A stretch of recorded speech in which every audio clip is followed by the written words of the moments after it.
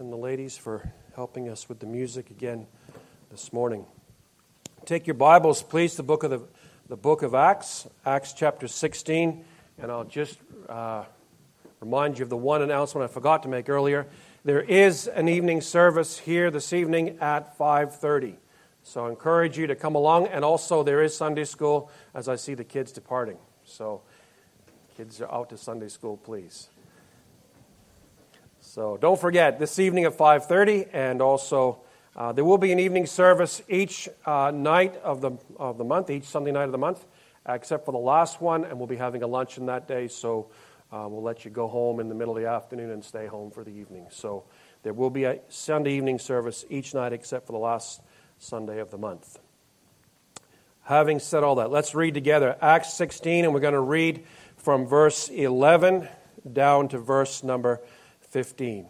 Acts 16, verse 11 to 15.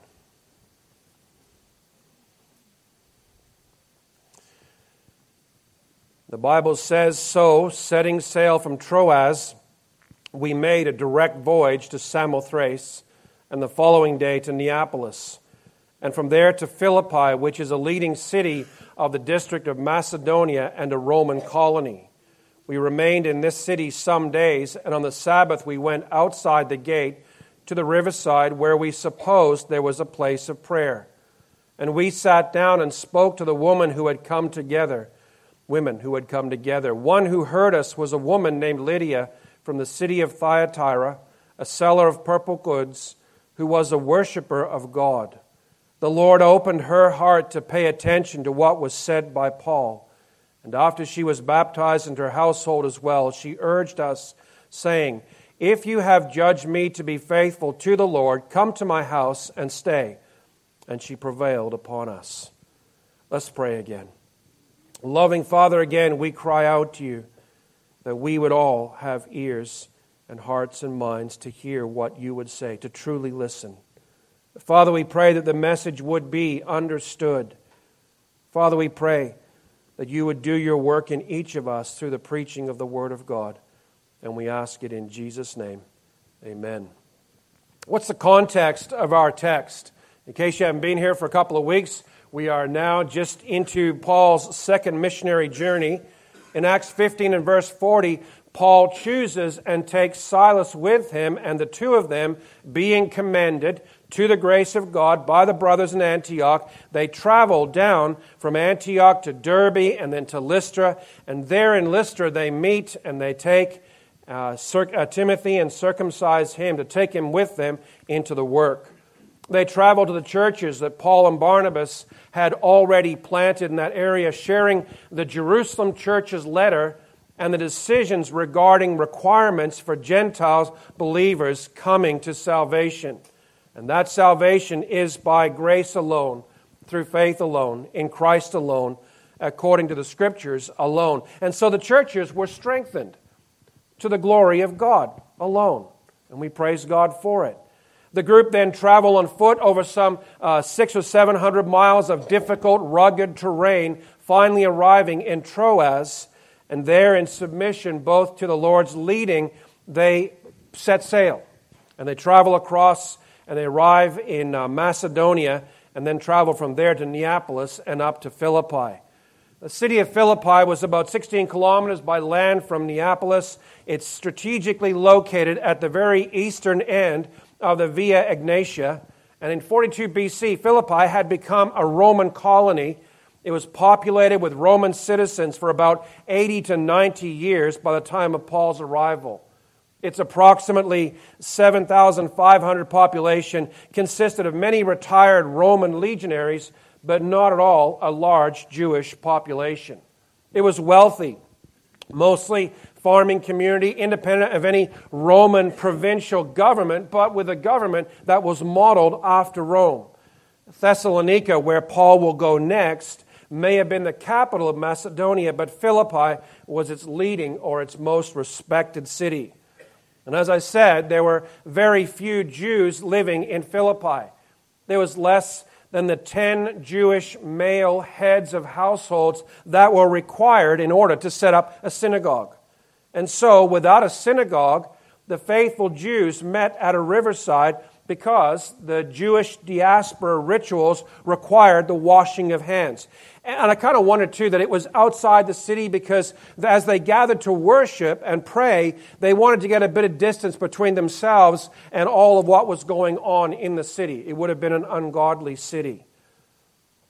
And so it's Paul's habit, it's his custom to engage in Sabbath day ministry. He would go into the synagogues and reason with the Jews from the Scriptures that Jesus is the promised Messiah, that Jesus had suffered and bled and died and been raised again according to the Scriptures, and that Jesus was returning as the appointed judge of all mankind, which God had given assurance of by raising him from the dead. And so to the riverside, Paul and Silas, Timothy and Luke went. And by the way, as you read through the end of chapter 15, you'll notice that the pronouns change from they and you to we. And so it's most likely that at Troas, Luke, the author of the book of Acts, has joined a group, and the four of them are traveling together. So what is our text talking about?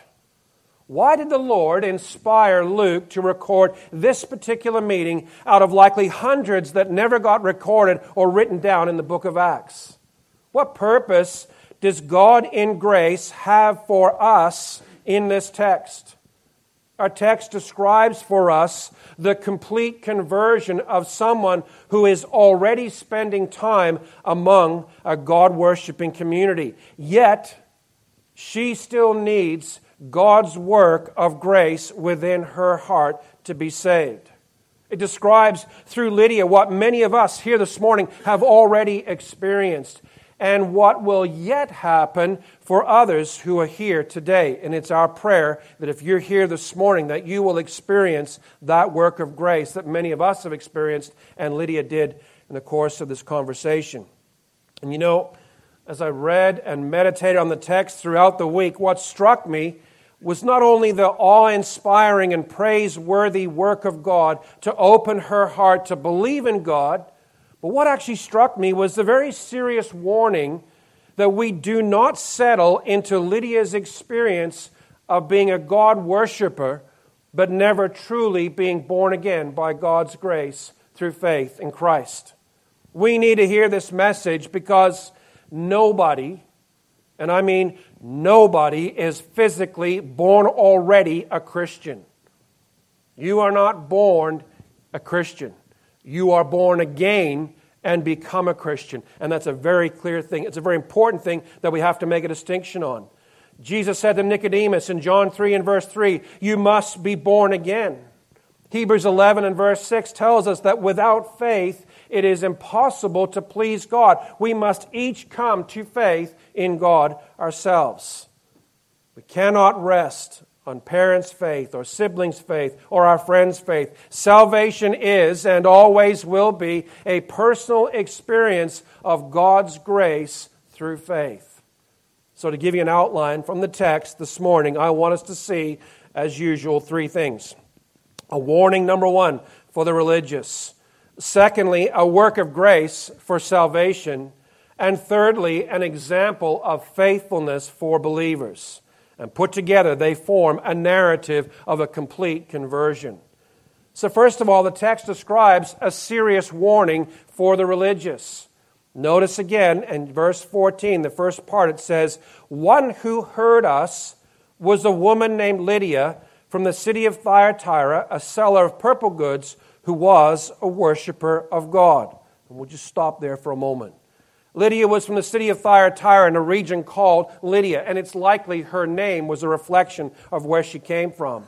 Thyatira was a city in the Roman province of Asia. If you get a map out and you look at the way that the four of them travel sort of across the top and they wind up over here in Philippi, she comes about 20 miles south of that and she travels almost in a parallel route and they wind up together at this great spot in Philippi and there she hears the gospel. God has a plan.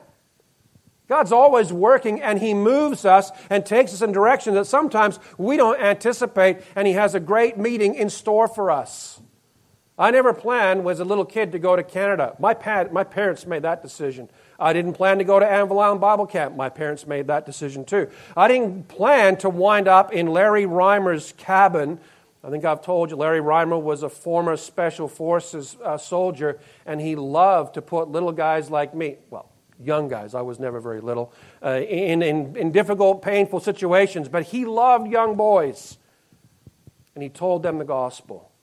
And in a meeting spot all the way over there in Canada, I heard the gospel. And God opened doors for us to come back and carry on working here. That's a different story.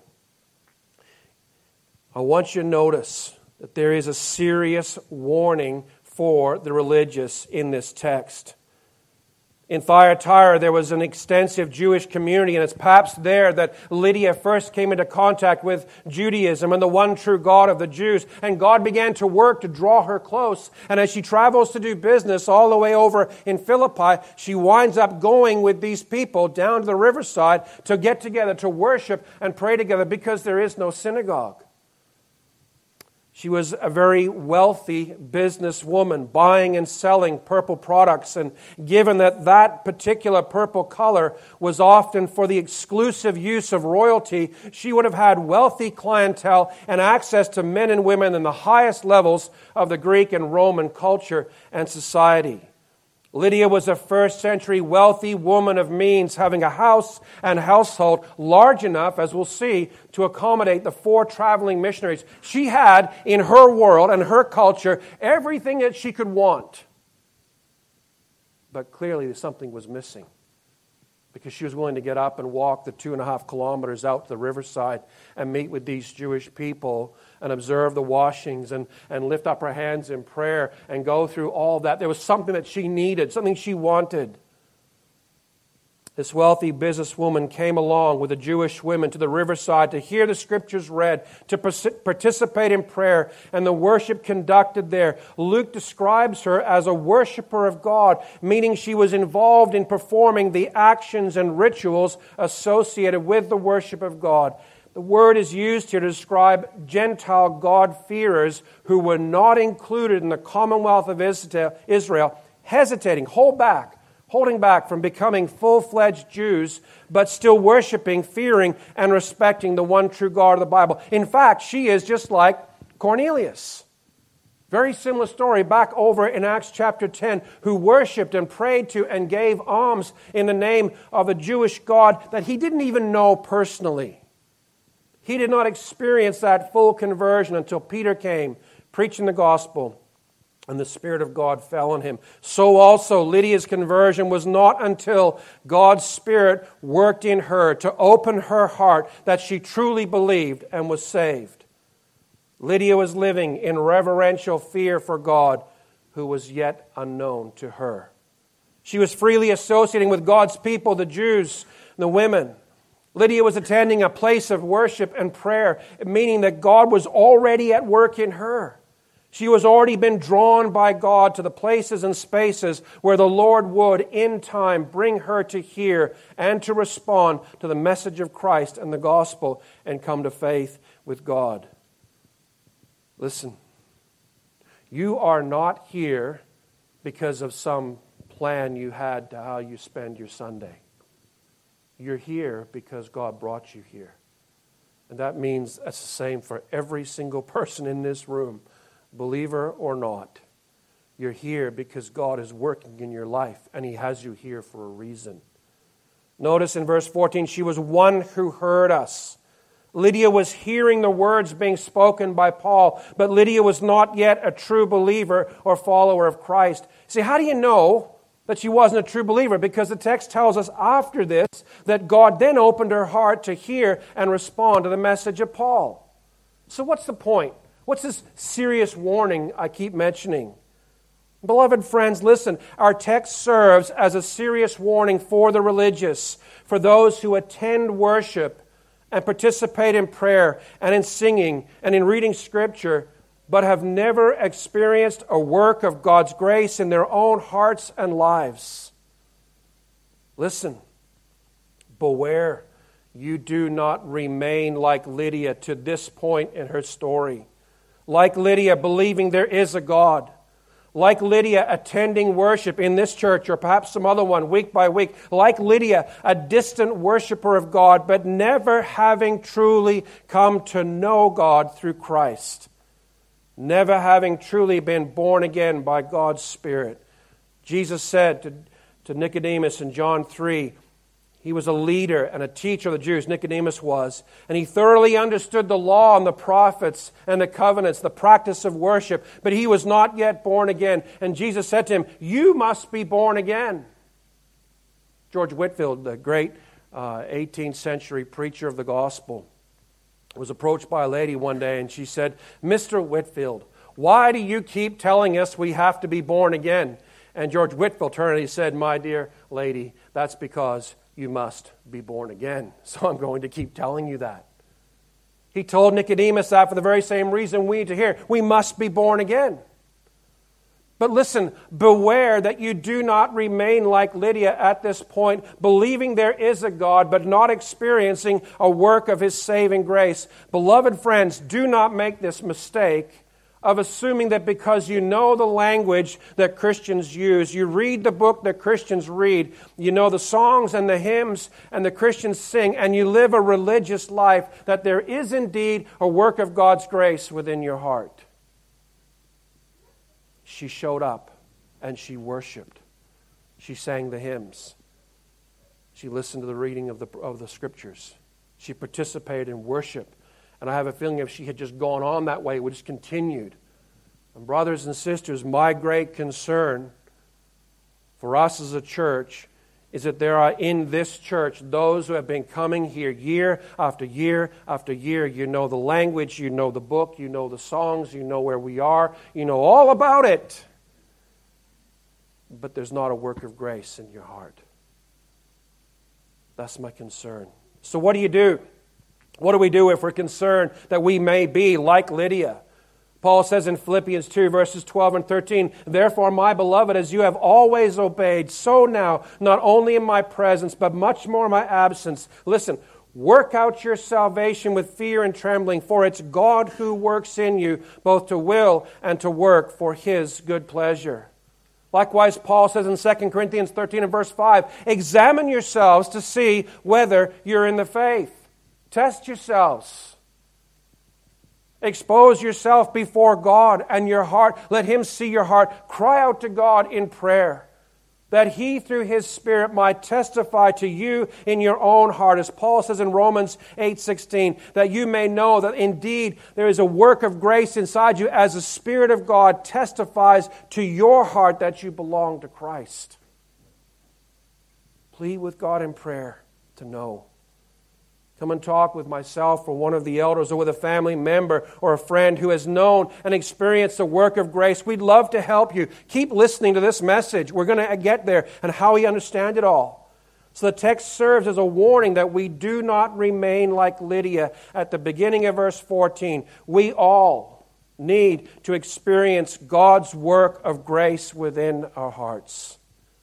Secondly, our text describes God's gracious work for our salvation. Look at again in verse 14, the last part of it. It says, the Lord opened her heart to pay attention to what was said by Paul. It's the same word that Luke uses in Luke 24, verses 44 and 47, where Jesus, speaking with His disciples, says, these are my words that I spoke to you while I was still with you, that everything written about me in the law of Moses and the prophets and the Psalms might be fulfilled. And He says, then He opened their minds to understand the Scriptures and said to them, thus it is written that the Christ should suffer, on the third day rise from the dead, and that repentance for the forgiveness of sins should be proclaimed in His name to all nations. Notice in the verse, Lydia had her heart opened by God to pay attention to what was being said by Paul. The word for pay attention is the idea to listen, to consider carefully, to apply, to respond in conformity with what's being heard, and to continue believing. It is possible to hear something but never truly listen to what you're hearing. Hearing is a physical act of your ears, sensing and discerning sound, but listening is the mental comprehension of what those sounds mean in terms of words communicating meaning. Takes me right away back to Algebra 11. Who here sat through algebra when they were going to school? I heard those words. I heard the x squared plus b squared minus c squared over a squared to the power of whatever. And I'm telling you, I feel so sorry for poor Mr. Williams. I found out after high school he was a Christian. I think I put him in a mental home, or pretty close. He tried and tried and tried to teach me algebra so I could get through school. And I heard, but somehow it never got into here. Until I started building roofs and cutting stairs as a carpenter, and it all made sense in that moment. But listen. Don't lose yourself in the illustration. Lydia, in a spiritual application of that, at the beginning of verse 14, she's hearing the words. The sound and the meaning of the language was getting through, and that was absolutely essential. But it wasn't until the end of verse 14 where God opened her heart to pay attention, to respond in conformity with what she was hearing, that she truly, spiritually listened to the gospel message that Paul was speaking. It was absolutely necessary for that work of God's grace in her heart, for her to truly listen to the message, to perceive the reality of the meaning of those words, and to experience the power of God behind them. Preaching the gospel is absolutely necessary. Hearing the gospel is absolutely necessary. But the work of God in our hearts, to open our hearts, to listen and respond. Without that, it just carries on. If salvation was merely a logical comprehension of words, sentences, and paragraphs, then every time the gospel was spoken, people would believe, but they don't. I heard the gospel, and I heard it, and I heard it, and I started listening to it, and it made sense, and I wrestled and fought against it for a number of months. Finally, God just wore me down.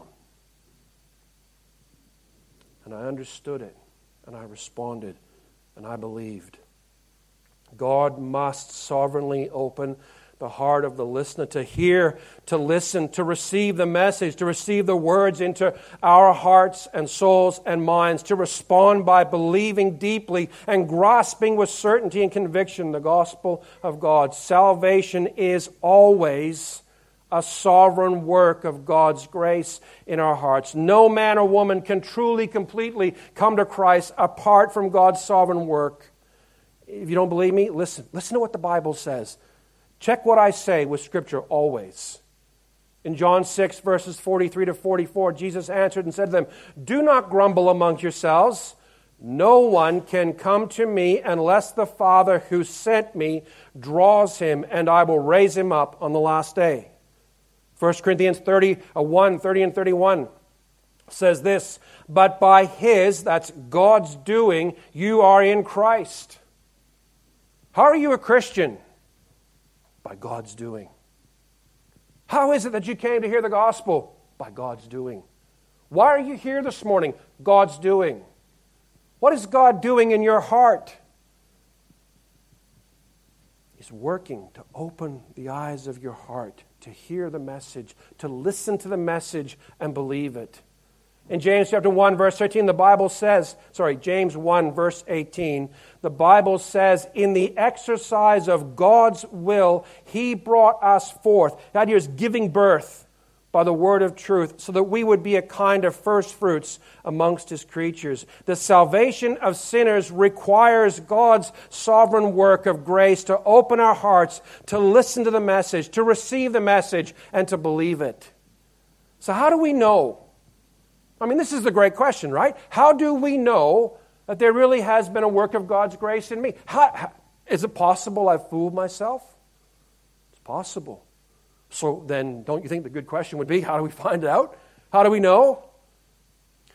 Paul says in 2 Corinthians 13:5, we read it already, he says, "Examine yourselves to see whether you're in the faith." Test yourselves. So, when we examine our hearts, what should we look for? I'm going to give you 3 things to look for. Number 1, 3 questions to ask. Do I believe in Christ? Do I believe? Number one, that's an easy one. I believe in Christ, no problem. Do I strive to love my brother and sister in Christ? That's a little more difficult. Do I strive to live like Christ? So to simplify to 3 words, believe, love, and live. You say, where does the Bible say that? I'm glad you asked. 1 John chapter 2 and verse 3, the Bible says, by this we know that we have come to know Him if we keep His commandments. How do I know for sure that I have come to know Christ? Is there a desire in my heart to obey what Jesus said? That's one way to know. And by the way, just time out. If you're really struggling with assurance, and I know people do, teenagers, God bless you. Some of you really wrestle with this. Get down with 1 John and read it and read it and read it and answer the questions he raises in that book. It's the best book written on assurance, 1 John. 1 John chapter 3 and verse 23 says, and this is His commandment, that we believe in the name of His Son, Jesus Christ, and love one another, just as He commanded us. So the first 2 things, believe and love. And 1 John says, this is His commandment. What's that important for? Well, we just read, we know that we have come to know Him if we keep His commandments. And this is His commandment. Believe in the name of His Son, Jesus Christ, and love one another, just as He's commanded us. Believe and love. How did Christ command us to love? I mean, it's kind of a nebulous command. Does He define it? Yes, He does. Matthew 22, verse 37, Jesus said, love the Lord your God. Love the Lord, that's the first one. Secondly, love your neighbor as yourself. And the story of the guy going to Jericho gets beat up. Samaritan passes, or the priest the Levite passes, everybody passes, they go the other way. The Samaritan comes over and helps him. And the point of the whole story is, my neighbor is someone who needs my help. Do we love our neighbors? In 1 John 13 and verse 34, Jesus said, a new commandment I give to you. What is it? You all know it. Love one another as I have loved you. By this shall all men know that you're my disciples. How do they know? We love the brotherhood. In Matthew 5:44, probably the most difficult one of all, Jesus said, love your enemies, meaning those that persecute and hate us. So first we believe. How do you know that you're truly born again? How do you know there's a work of grace in your heart? Do you believe? How do you know that you're born again? Do you love God? You say, I don't love God perfectly. No, none of us do. Are you striving to love God? Are you striving with all your heart to love your brother and sister in Christ? Are you striving with all your heart to love your enemies and love your neighbors? And thirdly, the last one, we live like Christ. 1 John 2, verses 5 and 6 says this, by this we know that we are in Him. Whoever says he abides in Him, that means he's a believer, ought to walk in the same way in which He walked. Meaning what? Meaning that we know we have truly come to know Christ. We know there's a work of grace in our hearts when we live as Christ lived. Philippians 2, verses 5 to 8. I think I've told you before, I've read this beautiful hymn about Christ, and I've missed the point for so many years. The point is, in the first couple of words, Paul says, have this mind among yourselves, which is yours in Christ Jesus, who, though He was in the form of God, did not account equality with God a thing to be grasped, but emptied Himself by taking the form of a servant, being born in the likeness of men, and being found in human form, He humbled Himself by becoming obedient to the point of death, even death on a cross. Living like Christ begins with the same self-emptying, humble, obedient mindset that Christ had. How do you know?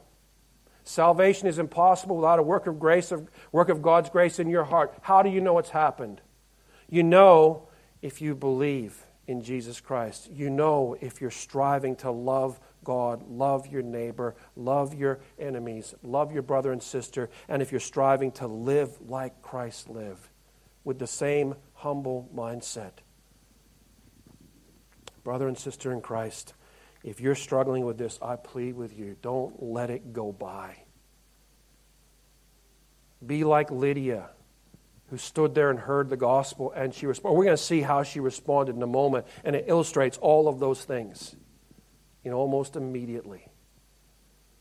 But brother and sister in Christ, if you're struggling, you don't have the assurance that you want to have, that you truly belong to Christ, read through 1 John.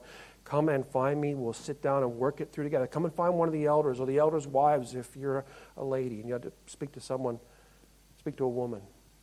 We'll help you through it. We want you to have that assurance. By the way, I'm going to add this.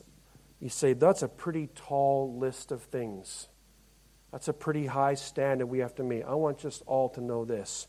We are not only saved by the grace of God through faith in Christ, we also live this life by God's grace through faith in Christ. You don't make it 2 seconds in this Christian life on your own. It is God's grace being poured out on you day in and day out that enables you to take every single step of faith in this Christian life. It's God's grace at work in Lydia and in you and in me that our hearts are open to pay attention, to comprehend, to believe the gospel.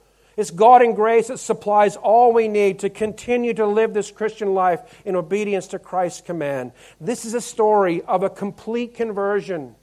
God was at work in her to draw her close, to bring her to understand His existence, and to begin to be involved with Judaism of her day, to attend to the worship of God. And as she did, beyond that, God opened her heart. She heard the message through Paul. She believed and she was saved. But it didn't end there. Notice thirdly, the text describes an example of faithfulness for all believers. Notice what Acts 16 and verse 15 says. It says, after she was baptized and her household as well, she urged us, that's Luke and Timothy and Silas and Paul, shouldn't forget him. They urged us saying, if you've judged me to be faithful to the Lord, come to my house and stay. And she prevailed upon us. Lydia displays the very things that we were just talking about. Lydia was faithful to her Lord Jesus Christ by obeying Him. You know you've come to know me if we keep His commands. What's the first thing she did? She was baptized.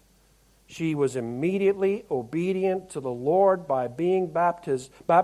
Baptism is, first of all, obedience to God's command. It is also, as we all know, and being good Baptists, we make this point over and over again. It displays the reality. It displays the gospel in picture form.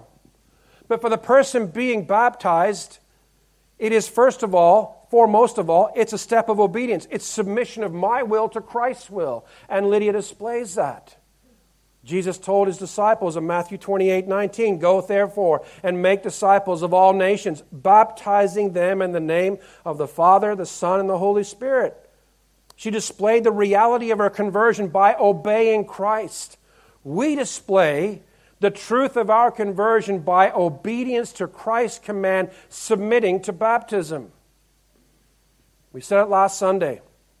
A number of you have sent me text messages and emails saying how difficult last Sunday's message was.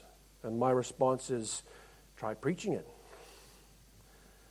It was very difficult for me to preach, for all of us to hear. But listen, I'm going to say it again. We are not our own. We belong to Christ. We are His to command. The obedience of baptism displays the reality of that. Lydia was faithful to her Lord Jesus Christ by submitting to baptism. Secondly, by loving her brothers and sisters in Christ. She, being a wealthy businesswoman, had resources that she immediately put to use for the benefit of the church.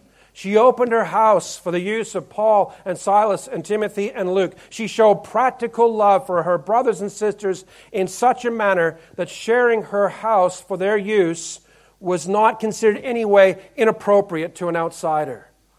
Not only that, as you look further into the history of Acts and the early church, you discover it's the Philippian church, of which she was almost certainly a part, that supplied Paul's financial, material needs later in the ministry. It is conceivable As you read Philippians 4, verse 3, that she's one of those women mentioned by Paul who shared in his struggle in the cause of the gospel. Her faith and belief are in Christ. Her obedience to Christ's command of baptism and her practical love shown to the missionaries are all demonstrations, examples of her striving to live her life as Christ lived. She's showing the fruit of the reality of her conversion. She was an example. She is an example of godly faithfulness to the Lord in simple yet clear ways. But she's not the only example of faithfulness to God. To step back a bit slightly, to gain a wider viewpoint on it, in the conversion of men and women from sinners to saints, there is in reality 3 participants required. God who sovereignly brings His work of grace to the heart, the mind, the life of the listener, and we saw that. Secondly, there's the listener, like Lydia, who must hear and respond to the message as God opens their hearts to do so, and we saw that. And thirdly, there's the messenger, the preacher, witness, missionary, sharer, gospel tract giver-outer, New Testament hander-outer, however you do it. Somebody takes an opportunity to put a word, a writing, into the hand of somebody else. Someone takes an opportunity to share a message over the phone, across the back fence, on a street corner, wherever it is. There is a messenger involved. You say, couldn't God save someone without a messenger? Well, let's see what the Bible says. Romans 10, verses 14 to 17. How then will they call on Him in whom they have not believed? And how are they to believe in Him whom they've never heard? And how are they to hear without someone preaching? And how are they to preach unless they are sent? As it's written, how beautiful are the feet of those who preach the good news, but they have not obeyed the gospel. For Isaiah says, Lord, who has believed what he has heard from us? So faith comes from hearing, and hearing through the word of Christ. Paul was faithful in his preaching of the gospel wherever God opened doors for him. And faithfulness is required of us. You see, I'd rather die than stand behind a pulpit and preach a message. When I first began, I had a similar experience. You say, that's not for me, man. I can't do that. Great. What is for you? How can you do it? Well, I have a friend I've been praying for. Awesome. I got these gospel tracts. Fantastic. Go give her one. Leave a gospel tract where she'll find it if you're that shy. That's possible. Some people are so shy they just can't do that. But God gives us opportunities all the time where we can put the gospel into somebody else's hand. And being faithful to do that, however you do it. I have a doctor. I have more than one doctor. I have a doctor over in Pakenham, and he's a great guy. He's a Presbyterian elder.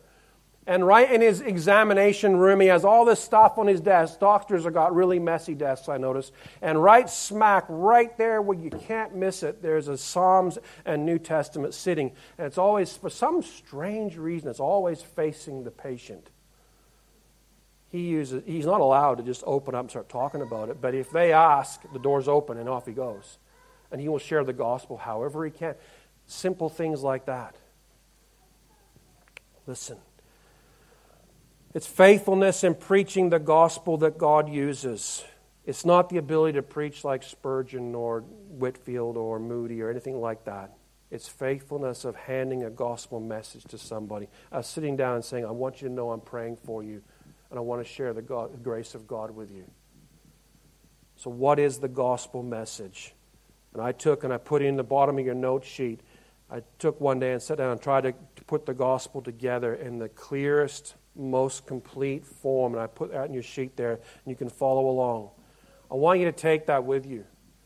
Maybe you're here this morning and you don't understand the message of the gospel. You can take that with you and look up all the Bible verses that go with it. I won't mention them all, they're on the sheet.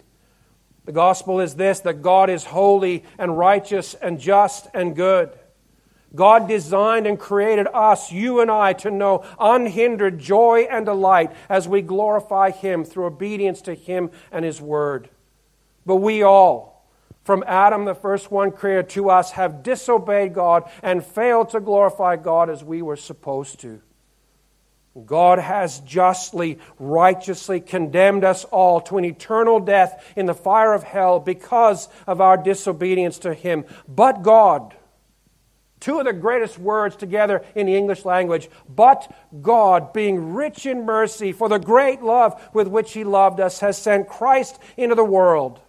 And Jesus Christ has come being truly God and truly man, the only unique Son of God, perfectly obedient and sinless. And Jesus Christ has taken our sin on Himself, your sin and mine. He suffered torture and crucifixion and died in our place on a cross to soothe and remove God's righteous anger against us. And Jesus Christ, because He was sinless and perfectly obedient, was raised from death, proving that He is the Son of God. Christ now calls us all. He calls you and He calls me. He calls all of us everywhere to turn away from committing sin, to trust Him fully to save us from His wrath, which is coming against those who refuse to submit to God and to follow Him. So the call, the message of the gospel this morning is come to Christ. Trust God to keep His promises. Come in obedience to Jesus. Come and find true rest for your soul. Come and seek the Lord diligently. I promise you, you'll find Him. And I say that on the authority of the Word of God, not mine. You know, brothers and sisters, we wrap this all up. Just thinking about the story. And I would say, praise the Lord that He is bringing His people to Himself from a vast array of backgrounds, through multitudes of avenues to Himself, to hear and to listen to the message of the gospel. Praise God for the faithfulness of men and women who travel great distances to preach the gospel clearly, completely, and simply to those who have not heard it. And praise God that He opens the hearts and minds and pours His grace and love into our hearts to hear, to listen, to understand, and to believe and repent of our sin. Praise the Lord for a complete conversion in her life. Amen? Is it yours? Is that conversion your experience? You see, I'm not sure. My answer is it can be. The question is, will you respond to the message of the gospel? Will you go from being a faithful attender to church and become a true child of God by His grace through faith in Him to the unfailing glory of His name? Will you? Let's pray. Would you stand with me and we'll pray together, please?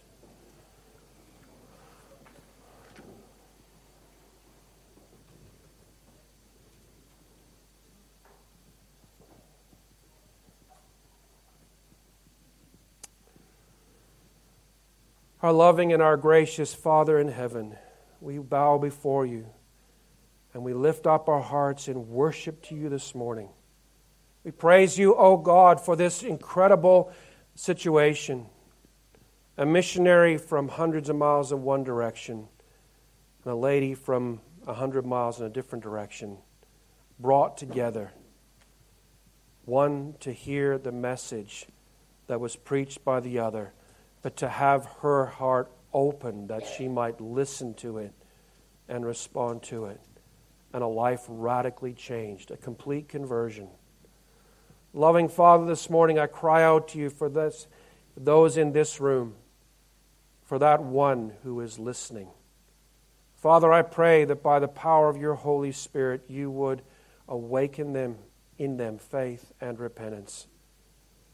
Father, I pray for the salvation of the lost in this room. I plead with You, O God, do that great work of grace again this morning in this room. Father, I pray also for those who are sitting in this room and perhaps have attended church faithfully for years, but there is not in their lives a work of grace. Father, I pray that by the power of the Holy Spirit, You convict them of the reality of their circumstances, that they might begin to seek You, to cry out to You, to search diligently for You, that they might find You. Father, for those who are wrestling with assurance, and Lord, we all go through moments of doubt. Father, we pray that You would take and show them through an examination, perhaps of 1 John, of what it means to be truly saved, that they can know that they have come to know the Lord Jesus Christ as Savior and Lord.